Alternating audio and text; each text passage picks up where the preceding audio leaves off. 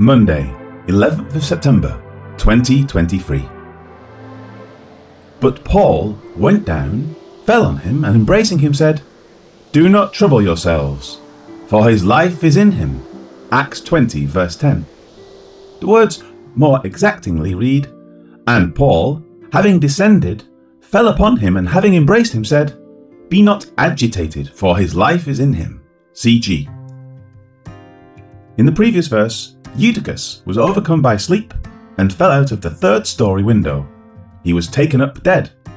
However, it now says, "And Paul, having descended, fell upon him." It is certain that the people in the room that saw him fall shouted out and rushed down the stairs. These stairs are generally a staircase on the outside of the house.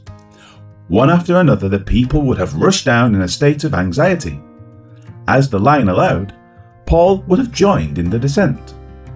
At such a time, most people would be standing there looking at the corpse. Those who knew him well would begin to start moaning and wailing. The women would be crying. Paul, obviously feeling the power of the Spirit, fell upon Eutychus. Luke next notes, "and having embraced." There are similar accounts in 1 Kings 17 and 2 Kings 4. The prophets Elijah and Elisha both raised dead young men after physically joining to them. In Paul's embracing of Eutychus, it next says that Paul stated, "Be not agitated, for his life is in him." The word translated as agitated, thorubeo, is used for the fifth and last time in the New Testament. It signifies to make an ado, disturb, agitate, etc. The idea here is certainly the tumult of sadness over death. The cries would increase, and some would shriek or cry out, "Oh God!" Paul's words are given to silence this and to give them the comfort of knowing that all was okay. Welcome back, Eutychus.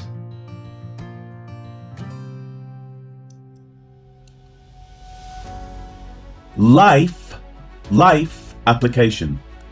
The word life in this verse is from the Greek word psuché. This is the soul. There are three words in Greek that are used to describe the state of what is going on within a person. The first, psuché, is the soul. It is that which exists from conception and which is tied to the body. However, even if the body dies, the soul continues, albeit in an unnatural state. The next is pneuma, wind, breath, or spirit. The Bible speaks of the Holy Spirit and the spirit of man. This is the rational soul or the mental disposition. The third is the zoe, or life. This speaks of the vitality of the being, even plant life. These three words correspond exactingly to the Hebrew words nephesh, ruakh, and khai. In the case of Paul's words, he literally says, his soul is in him. As the soul is the part that actually doesn't die, saying life explains the matter clearly to us. His soul returned to his dead body. To understand this, Paul says this in 2 Corinthians.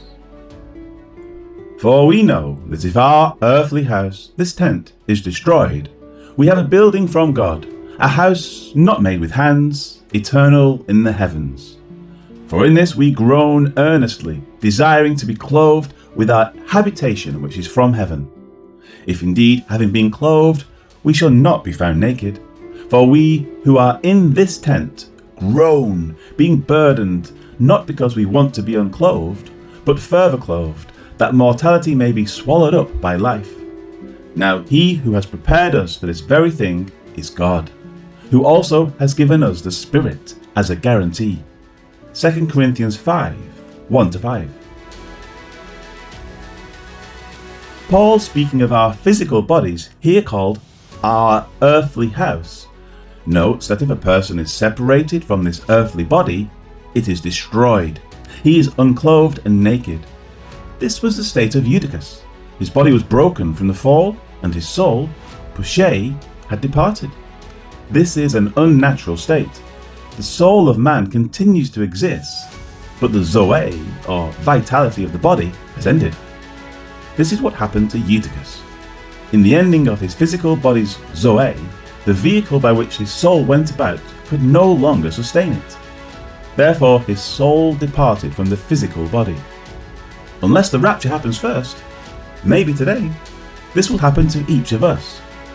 However, God has promised us, by giving His Spirit, His pneuma, as a guarantee that this will be corrected.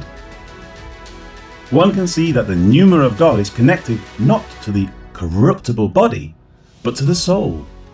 We have been given a guarantee that our soul will be further clothed.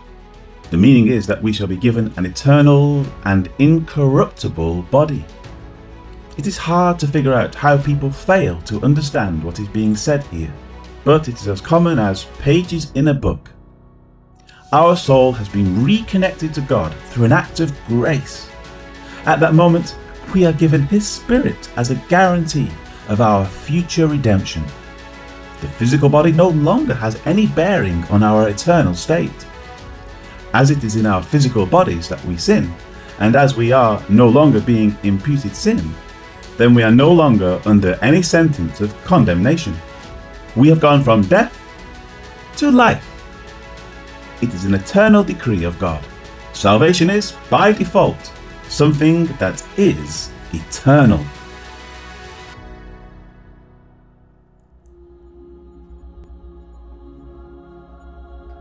Glorious God, thank you for having saved us by your grace in Christ. But more, thank you that this is an eternal decree. We have been brought into the new covenant. Even if we fail you, you will never fail us. And you have proved this by giving us your Spirit. Thank you for the sure hope of eternal salvation. Yes, thank you, O God. Amen.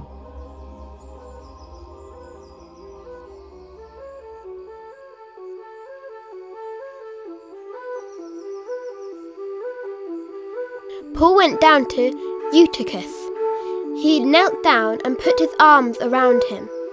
He said, "Don't worry, he is alive now."